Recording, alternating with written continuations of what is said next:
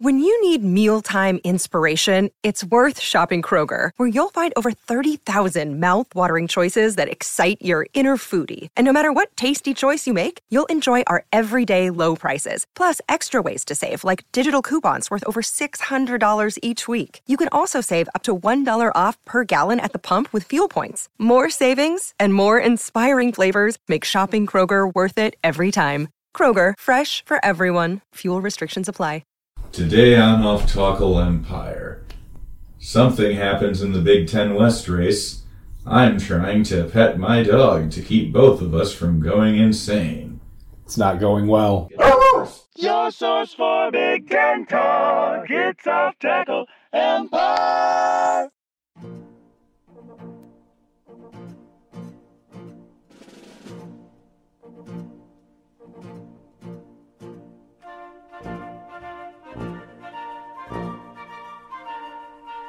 You're listening to Off Talkle Empire, where it appears that our Big Ten football podcast still has 2 more weeks to do of regular season, as it slips into very irregular territory.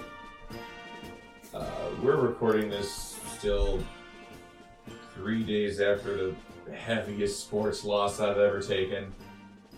So, this man was present for the Packers' home divisional round loss to the Niners last January, folks. well, the reason I was so upset about that one was because I pretty accurately, as it turned out, diagnosed, we will never be this close again, ever.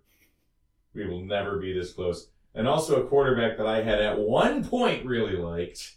I just thought he was going to go down the field and win the game at some point because, why would he not? He's been doing it all year. So anyway, that element was at least present in the game that we already talked about last week. Hey, I guess you got something out of me. So anyway, I'm Steve Braun. I'm not a Slumposaurus on the internet. On the internet, I mean, who knows how much longer Twitter will be around. I was hoping that it would be around long enough for me to do a really epic finale for the Champagne Room shot recaps, but Not looking like it. It's yeah, that's going to. not looking like it. Yeah, yesterday my wife asked if I had any plans for the first weekend of December. I died inside. Yeah. Not anymore. Not anymore. We don't. That's it. We are off to the most enlightening start. We're here to help you through sad season in the Big Ten footprint. It's been dark for several hours here as we record in the not too late evening. So I'm Andrew Krzyzewski joining Steve here. I'm going to carry him through this. It's a one set of footprints thing. Our combined weight means that those footprints are very, very deep in the sand, but we're going to get through this one heaving lug out of the sand at a time. So, as Steve mentioned, deep into the conference schedule now. We have a couple more weeks of football to get through. Full schedules, of course. Nobody's taking breaks this late in the season. And that said, we're going to have to get right into it, I'm afraid, because in the noon slate, not even big or nude, because ABC grabs a hold of this one. Assholes. National broadcast. Well, let's be frank, it's about Michigan more than you. Illinois going to the Big House, 17.5-point dogs when I checked this line on Saturday. That is an unbelievable line, given the over-under. I don't see how, Mr. I cannot solve 2 extremely mid defenses when absolutely everything is on the line is going to get 2 scoring chances against this Michigan defense. I think what you would look at is Michigan's passing offense has proven a bit less potent than you would expect given the personnel they have available. They can be a little bit insistent on the run. I do perceive an attempted Heisman push for Corum here, so they may insist on that, even if Illinois is able to shut it down, which you really ought to be able to, because even with Nicholson's injury, Illinois has the personnel on the back end to pretty much lock up and play man, devote the extra attention to the box, and contain Corum such that they have to play the same kind of game you do, which is a few yards at a time. You apparently think Quan Martin is that guy. I do not. I think Quan Martin largely specializes in delivering big hits and not always legal ones. Ends up a step behind in man coverage against most teams' number 2s. Not sure how he'll fare against Sure. the Who would be Chiefs. Michigan's number 2 that you're concerned about? I don't even know. Exactly, because they don't throw their receivers. They don't throw their number 2. So whoever it is you're concerned about in the matchup with Quan Martin, he might get 5 targets if they feel like taking to the air. And if you consider that McCarthy might miss 1 or 2 of those on his own, I don't know that you need to be especially concerned about the damage. Maybe this is the week when Michigan finally does open it up, put some things on film for Ohio State to think about.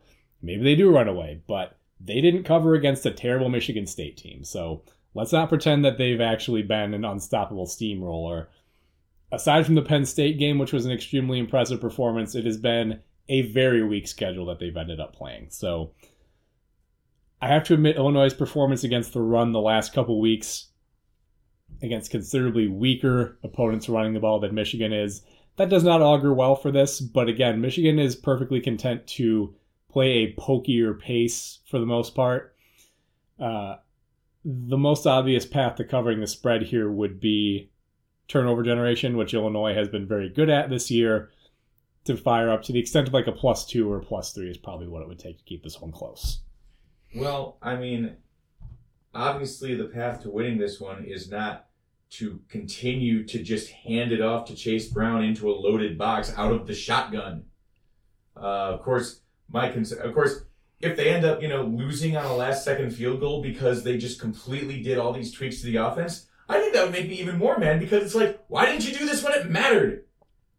If they had anything to add to this offense, it would be reasonable to assume that they would have added it during the most important Illinois game in like a decade, at least. It would have been reasonable to assume that. Yeah, I would have to say that the key to that the main path to victory through this game is a lot of big time Tommy. This was also true against Purdue. They won't do it. And even if they did, I'm not sure it would work against these guys. These guys are not Purdue. What I feel like is the most likely thing to happen is that Michigan is going to specifically attack the things that are supposed to be our strengths in order to they like to do the opposite of what Ryan Day does, which is to I will pass whenever the hell I want to because I'm a big brain genius. Everybody look at me call up the plays. Whereas Michigan's like, I will do the hardest thing here to prove how strong I am.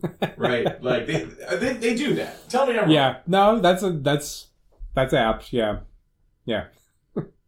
That being said, though, it also helps that the thing that they believe they are good at, they are actually really good at. Like, this is a really good offensive line. I'll tell you what.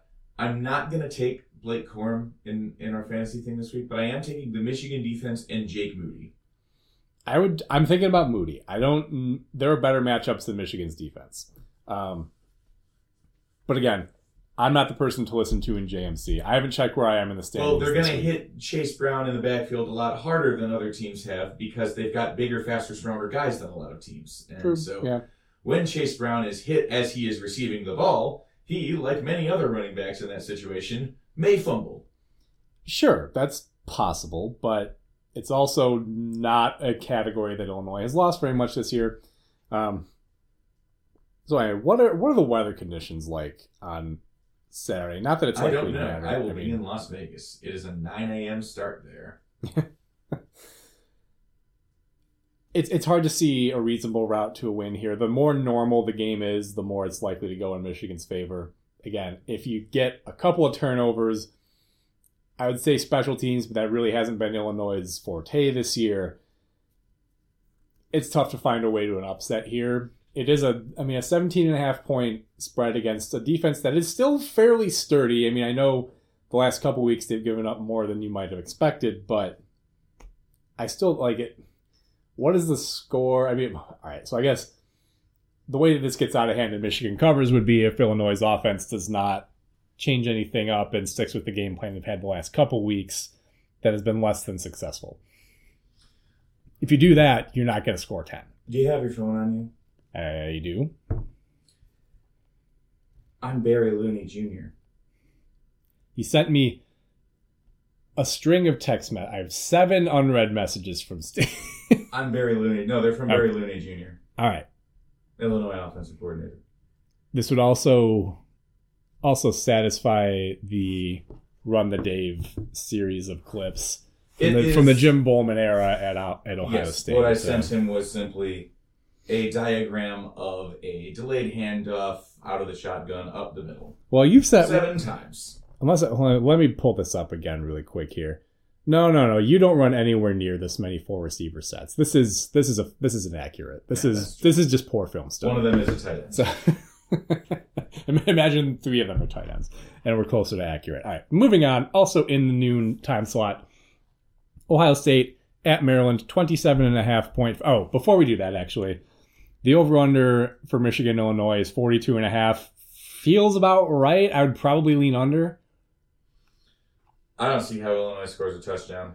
I mean, Isaiah Williams breaking free is the only way that's possible, in my opinion. But I really don't think that they're gonna absolutely blow you out. I just don't think this Michigan team is built this way. Might do one of those like sick things where DeVito hits Hightower in the corner of the end zone from like 40 yards out, and everybody goes, "Holy shit! I didn't know they could do that! Wow, when are they going to do that again?" And the answer is never, because DeVito only plays like 2 more games for this team ever, and they're not going to call it. Yeah. But to finish that thought, I mean, again, Michigan was trying to run the score up on Michigan State, and they didn't really open it up all that much. So I would probably hit the under on this one. But again, I don't gamble at all. But again, that's probably how I would look at this one. So anyway, Ohio State, Maryland, as I began to say, 27.5 points to the favorite are the Buckeyes. The total, by far the highest in the conference, 64.5. That seems to assume Maryland is going to contribute something on the scoreboard. Not necessarily unreasonable. Yeah, not unreasonable at all. Defense will allow some big plays. They gave up 14 to Indiana last week, albeit, again, given the way that game opened up, how much of that is really against Ohio State's first stringers playing an aggressive, play style? Who can say? But a 27.5 point spread is a large one for a team that has a very unclear health situation with their running backs. It is true that Ryan Day has never had a problem continuing to throw the ball even as the margin gets a little bit out of hand. I think Stroud has basically fallen out of the Heisman picture at this point. But look, if they're undefeated at the end of the year and he's been their quarterback the whole way, that's another reason to keep throwing it. Also for style points in the rankings, because you could very well be dealing with a situation where if you lose to Michigan, you don't play in your conference title game, you still want to have an impressive enough resume otherwise that, if you lose by 1 score, you still have a road to get into the playoffs. So there's an incentive for Ohio State to open this one up as wide as they can. I wouldn't be surprised if they do and go ahead and cover that. It is a big number, though, and against a Maryland team that, despite hitting a bit of a skid recently, it is not as big a number as Penn State won by. True, and that was just last week. And again, Penn State with considerably less to play for, even if they've done a good job surfing. James Franklin does really like to rub their nose in it. That's true. That's also true. James Franklin really, really likes to stick it to those guys. And I understand he was a coordinator with Friedgen. He's presumably still mad about them firing Ralph, I suppose. Which, I mean, not unreasonable. Oh, yeah. Even this much time later. I totally get it. I'm sure there are a lot of Maryland fans that agree with him. Well, they might disagree. They might have... No. For him, it's the Onion heartbreaking, worst person you know makes a great point. Yeah. James Franklin's never had that much stubble, but yes, you'd have to transpose the pictures in your head. Northwestern at Purdue. Boilermakers favored by 19.5, which is probably the biggest number I've seen in their favor outside of your cupcake games at the beginning of the year. Well, gee, what kind of a shit-ass team would lose at home as 3 touchdown favorites while leading the fucking West? You'd have to be a real shit-ass, unprepared-ass team with a clueless offensive coordinator to do that. I have no idea what kind of clown shoes outfit would blow an opportunity to lock up the West by losing as a 3 touchdown favorite at home. to a team that certainly seems bound to non-bowl land. So the over-under here is 48. That's not going to happen unless Purdue chooses to go for style points. I would be excuse me, surprised if Northwestern clears more than like a 14 or a 17-point total. And then you would obviously need Purdue to get well into the 30s. Somebody show me a prop bet for the number of Northwestern quarterbacks that'll play in this game, and maybe I'll sign up for DraftKings or whatever.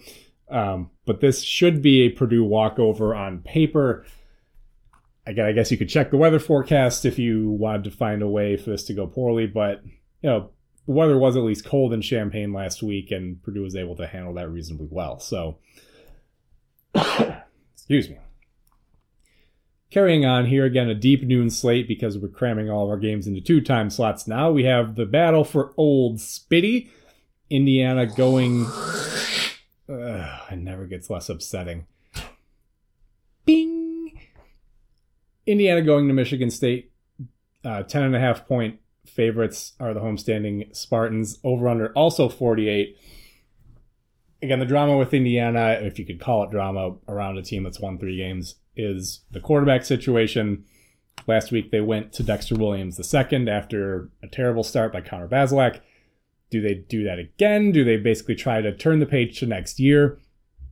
Or are they maybe still looking at that Purdue game as, all right, we gave Bazelak a little bit of a breather to get his mind right. The previous week they sat him ostensibly because of injuries.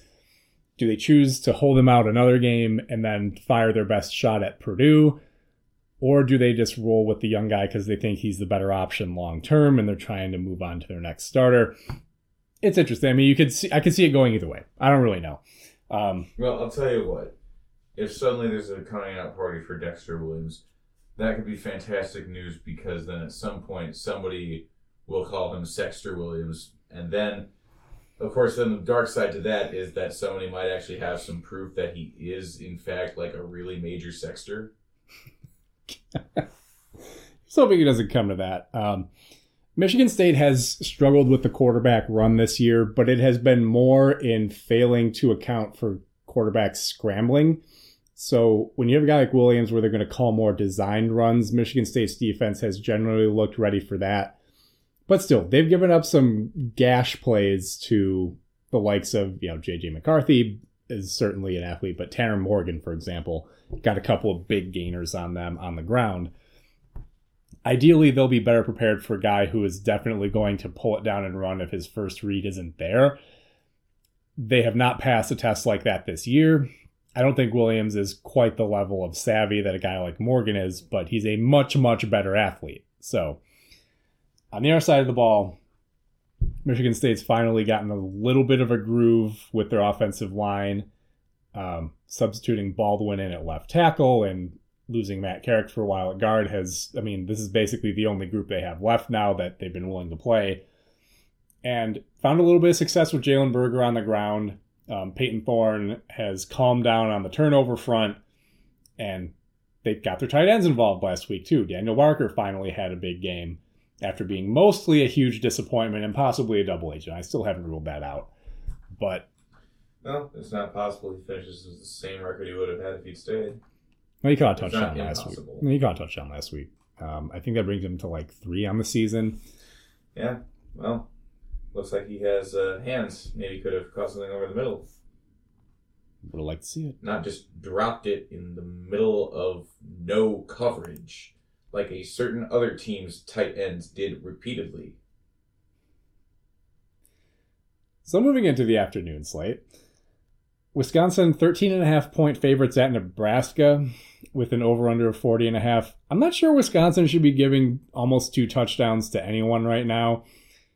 I guess it does have to be said that Nebraska's defense is the type you want to see when your quarterback play is completely incompetent. Wisconsin ought to be able to just give 25 carries to Allen, another 20 to Garendo, and get out of here with a 2-score lead. They ought to be able to hit that number pretty easily on a Husker team that I have to imagine is ready to fold the tents. If I found things funny anymore, it would be very funny for Wisconsin to be eliminated by Nebraska. Yeah, and so Wisconsin technically still alive, correct, but it would require quite a bit to happen in front of them. And actually, I wonder if they are still alive, given it. Well, They are. There's just one Yeah. very specific scenario. right. And it would certainly involve winning out. So, any reason to think this game is going to be the one you want to tune into in the afternoon slate? Well, actually, this one looks like it's at noon. All right. Again, I put this together like as the games were happening Saturday, so who cares? Time again. What is time? What are the afternoon games then? I can't believe the afternoon games are Penn State at Rutgers and Iowa, Minnesota, Yeah. correct? So it's just the one that I pulled this information off of one of the sports books, so I don't know why they got the game time wrong. may have been moved because nobody cared about Wisconsin, and that game always looks like an interesting. Oh, hold on now. The scrimmage. greatest fans in the multiverse are still going to show up and sell out that stadium. That's a totally real and legitimate thing that's going to happen, sir. Well, the only way I've ever seen it sell at my Memorial Stadium is if they finally take the goddamn East Balcony out. That's the only way it's ever going to happen again. Honestly, most stadiums should downsize. Well, of course, the alternative was win the Michigan State game, but, there's just no universe where that happens. So, anyway. Penn State 19.5 point favorites at Rutgers, over under 44.5. Hard to see a scenario where Rutgers puts up enough points to keep up. You're thinking back maybe to, the first half against Michigan, they made enough plays to slow down the run game, and they got a couple of big, they get a red zone stop, they get a big special teams play that ends up in a touchdown for them. That's basically what you would have to get for Rutgers to score against this defense, because from scrimmage, it's just not going to happen. Wimsatt isn't there yet. He's got a lot of the tools. He could get there eventually, but he is not currently a quarterback who is going to use these weapons to beat that defense. Like sometimes you see one of the favorites to win the NCAA tournament as a 1 seed. It's like they have a 1 point lead at half. Oh, this could be worth watching. Oh boy. And then they outscore the other team like 60-10 in the second half. That's kind of what it feels like could happen here.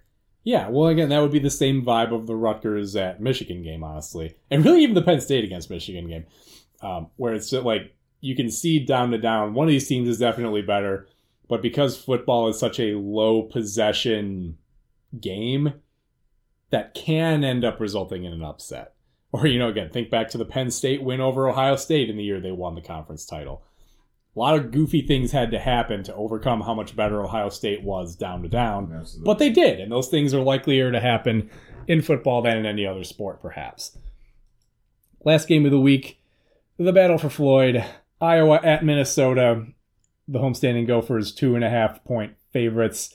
The over-under, a robust 32.5. Mild improvement from the Hawkeye offense the last couple of games makes that over-under, I guess, a possibility. But to get to it, I think Iowa's offense is probably going to have to score at least a touchdown, if not 10 or more points, to hold up their end of the deal, because Minnesota, I think, will move the ball a little bit against this offense, but probably not 21 points worth of offense. And Minnesota also wants to play a short game in terms of number of possessions. So they draw things out, they run the clock down, they run the ball a ton. Perfectly willing to take 8, 10, 12 plays when they can. And even if they don't, they're still going to extract the maximum amount of time, reduce the number of possessions, and reduce the scoring opportunities. So an over-under of 32, I don't think any gambler would ever tell you to bet the under on something like that, because a pick six, certainly a possibility with Iowa's defense. A long run by Mo Ibrahim slipping through a couple of tackles, certainly a possibility. And that puts you a huge part of the way towards that line being covered. So in terms of this matchup, again, probably the single most impactful game. You've got two of the co-leaders in the West facing off. Pretty closely matched if you think about it. Who would you favor in this game?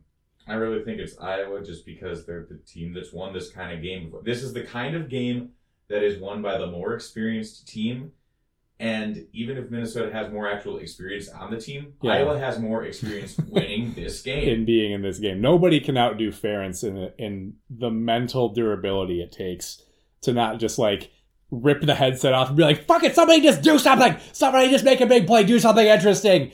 Whereas at Kirk Ferentz, nothing he'd rather do for 3 hours on a Saturday than chew on a giant-ass wad of gum and watch nothing happen on a football field. More or less. And of course, Iowa winning this game puts them squarely in the driver's seat due to the head-to-head win over Purdue. Right. Minnesota winning this game puts, should Purdue beat Northwestern somehow, should Purdue not do something that no Big Ten West leading team would ever do and lose as a 3-touchdown favorite at home. Should they win, then Minnesota, three score. Yeah. So anyway, should Purdue win, a Minnesota victory puts Purdue pretty squarely in the driver's seat due to the head-to-head. Yeah, so clear rooting interest there. Yeah. Yeah, so Illinois is absolutely not winning. There is literally no result from this entire Big Ten football season that would surprise me more. Okay. So that'll bring us now to around the country, and since our recording time was delayed due to circumstances, we can tell you that in our MACtion update, actually somewhat of a surprise. Bowling Green and Toledo are currently at halftime where the Falcons lead the Rockets 21-14. Toledo currently atop the West Division at 5-1 in the conference. Could have basically, I think actually locked it up with a win today, but trailing at the half to Bowling Green, which has somehow found its way to 5-5 despite being statistically one of the worst teams in the country. Again, MAC has been pretty down this year, so that's not entirely surprising. But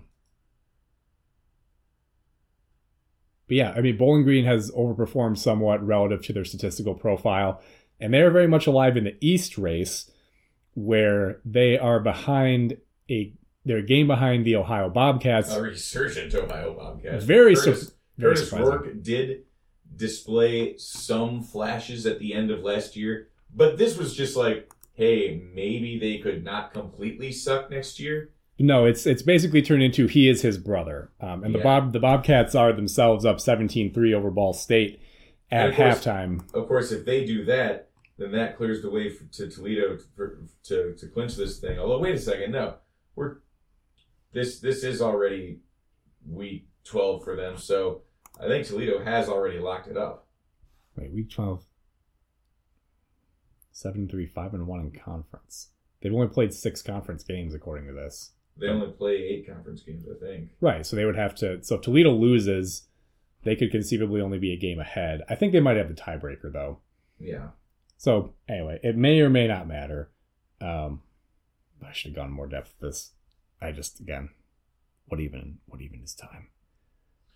So the MAC still very much up in the air, but more competitive. I mean, there's really the only teams that are really out of anything are Akron, Miami, Ohio, Western Michigan, Northern Illinois. Yeah. So again, you've got Toledo had a 2-game lead in the West, trailing at the half. Then in the East, Ohio is a game ahead of Buffalo and Bowling Green. Again, Bowling Green, to be where they are with how they play is... Bowling Green has scored the fewest points in conference play among any MAC team. Yeah, and they're 4-2 going into tonight, and they're leading Toledo, who are the best team in the conference by a country mile. But again, that's a rivalry game, right? One that I've always wanted to see. I mean, honestly, if... That's the one... Is that the one where they have... It's the one where Toledo has a missile pointed at Bowling Green Stadium. Yes, that's exactly what I was going to ask. I have seen it. It is majestic. Sooner or later, that's a trip that we're going to have to make.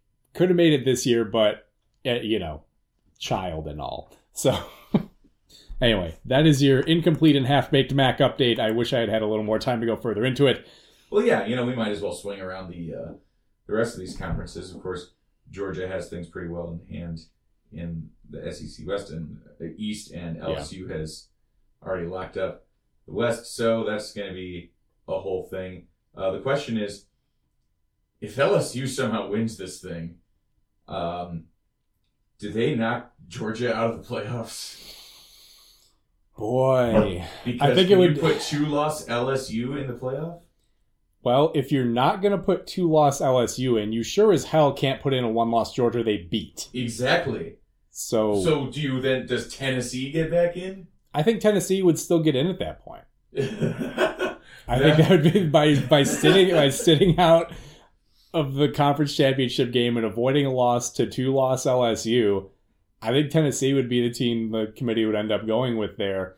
Again, a lot of other things depend, but they're going to be eager to put... Hey! Millie, come on. Here. I know the prospect of Brian Kelly winning a championship is horribly offensive to you. It is to me too. Let's get through this together. Come here, Mill. But if he wins a championship there, he'll be fired within 3 years. We know that for sure. So we may as well just get this over with, rip that Band-Aid off.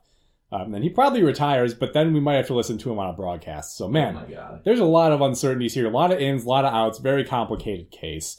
Other games you might want to keep an eye on. SMU at Tulane. The only game on Thursday should be a high-quality banger, the likes of which we're getting from some of these midweek American games. It's SEC Chicken Shit Week, so among the various just walkovers, look at Florida scheduling Vanderbilt. Like, that's ridiculous. I don't know how the athletic department's allowed to do that. Tennessee playing South Carolina this late in the year, and Ole Miss agreeing to go to Arkansas. Like, I don't know how that contract gets signed, but even if you got to give up, like, if all you're getting is a 2-for-1 or a 3-for-1 for a deal like that, I just don't know how you end up going to a poverty program like Arkansas this time of the season. Like, you're not getting in postseason form to me. That's ridiculous. I want to go back to the American, though, because UCF has the pole position by virtue of beating Tulane and Cincinnati. Yeah. With whom they are tied at 5-1. Yeah, Cincinnati quietly moved to, I think, 8-2 overall. And UCF plays who this week? Navy, but then they play South Florida, who is just appalling. Horrible. Yeah. So you could very well be looking at UCF as the group of 5 representative this year. I think everyone else. Yeah, all three of those teams are, ranked but outside of the top 15, and they're all 8-2 overall. Yeah. So pretty strong crop of teams there. Of course, SMU the most entertaining. In the next tier behind them in the American. The ACC, of course, Clemson has locked things up, and North Carolina has also. It's going to be Clemson, North Carolina. These were wrapped up last week, if not earlier. In the Pac-12, you have probably the highest visibility, highest importance UCLA-USC game since that one where Sam Darnold and Josh Rosen faced off, and they tried to make a big deal out of it, even though those teams were both like middling. I mean, Darnold's USC was fine, but Rosen UCLA was like 7-5 or something, and they tried to make it into this titanic clash of these future NFL stars. Well, I mean, they did get picked 1 and 3. I don't think it was in the same draft, but Darnold 3 and 7. They went in the same draft. Yeah, oh, I thought Rosen was a number 1.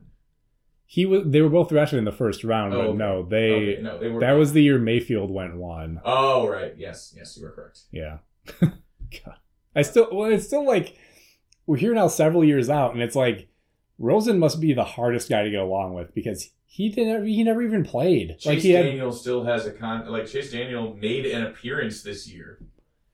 Yeah, I mean Rosen had 1 year with an absolutely awful Arizona team that was basically trying to tank. And then they fired their coach to bring in Kingsbury and Murray. That's still just remarkably. But anyway, UCLA lost last week, stunning upset to Arizona, which takes some of the air out of this. But it's still, USC I think is ranked 8th and UCLA is like 12. So this is still a pretty high wattage game. There are 6 teams in the Pac-12 that are ranked. Yeah, again, considering for like the first month of the year, the entire narrative was everyone dunking on them. Oh, their 2 biggest programs are leaving. This conference is doomed. Of course, those 2 programs are among those ranked ones. Sure. But it's not like there's nothing left there, especially if Oregon, Washington don't end up getting picked off by the Big Ten, which still feels like a matter of time. But if they stay behind, that's still the core of a good conference. Yeah, of course, the thing about this USC-UCLA game is that because Lincoln Riley, file export on the Oklahoma team he had last year and then imported them to USC, well, that team had a tremendous offense and no defense. So that's what you're seeing from USC this year. which is how they actually came very close to losing to Arizona. You know, they're not going to get a whole lot of attention because their record overall still is not good. But we certainly poo-pooed the Jedd Fisch hire in Tucson, and to say that they've done anything but their best case scenario, I think would be shortchanging them. There is, in my opinion, no heir to Kansas right now because Colorado beat Cal. Although Cal is kind of vying for it, but they've got competition in their old buddy Stanford, who they're going to play this week. The teams are both 3-7. Cal is 1-6 in conference play. Stanford is 1-7. And you know what's amazing? Tickets to this game are hard to come by. What's the 40th anniversary of the band? Yes, it's the 40th anniversary of the band. And also, I think somehow that making the game really bad has somehow made both teams really want to be there for like the shittiest one. That's the most Bay Area thing I've ever heard. That's peak hipster football attendance. Dude, this game is gonna be freaking horrible, man. We're gonna go and we're gonna watch wire to wire. It's just these two teams that have like no business playing in this conference this year. Cheapest tickets are like $70 for ESPN. Well, part of that may also just be if you were to adjust that for normal cost of living and, normalize that, it's probably something like, $33 anywhere else in the country? Hey, is that also the last game before Memorial Stadium in Berkeley becomes FTX Stadium? It's funny, we're saying this after the FTX crash. The Miami Heat on-court graphics still says FTX Arena. Of course, some under 30s lost $11 billion of some people's money, including Tom Brady and Bill Clinton. Yeah, well, I read the article about how the Fondler's net worth went from $16 billion to $0, and it's like, doesn't that mean that none of that was worth anything in the first place? Was basically the whole thesis of the article. Like, yeah, probably. None of thing that happens in the financial markets is real anymore, and we're surprised when stuff like this happens. But apparently, it hasn't been. Cal got the payments up front. Good for them. All right, look, good for them. That's very good for them, and that also means that if the company still exists, it will in fact be FTX Stadium. It does not sound like that's going to be a bankruptcy that ends in restructuring. I haven't followed the filings in any particular detail, but that has dissolution written all over it. So it is very funny that they were basically able to air ads in which Tom Brady openly hawks a Ponzi scheme, and it's just totally legal. Well, you remember, aren't they? I don't remember if it was... That was the ad with Tom Brady texting, calling everybody and going, "You in?" with no other details. Well, I think they're also related to the other ad with Larry David acting as a skeptic to various great projects out in history. He'd be like, nah. And he ended up lining FTX as the next thing. And of course, in that case... I think that might have been Crypto.com. Was it? All right. Yes. That one and Fortune Favors the Brave. Or whatever. Anyway, all of that is to explain why Cal Stanford tickets are going for $70 for the nosebleeds. How much is that in FTX or whatever? I don't know. I'm not sure what coins they were trading. How much is that in Doge? I think you would just... I don't know how to type the infinity symbol on a keyboard, but there's a macro for it, I'm sure.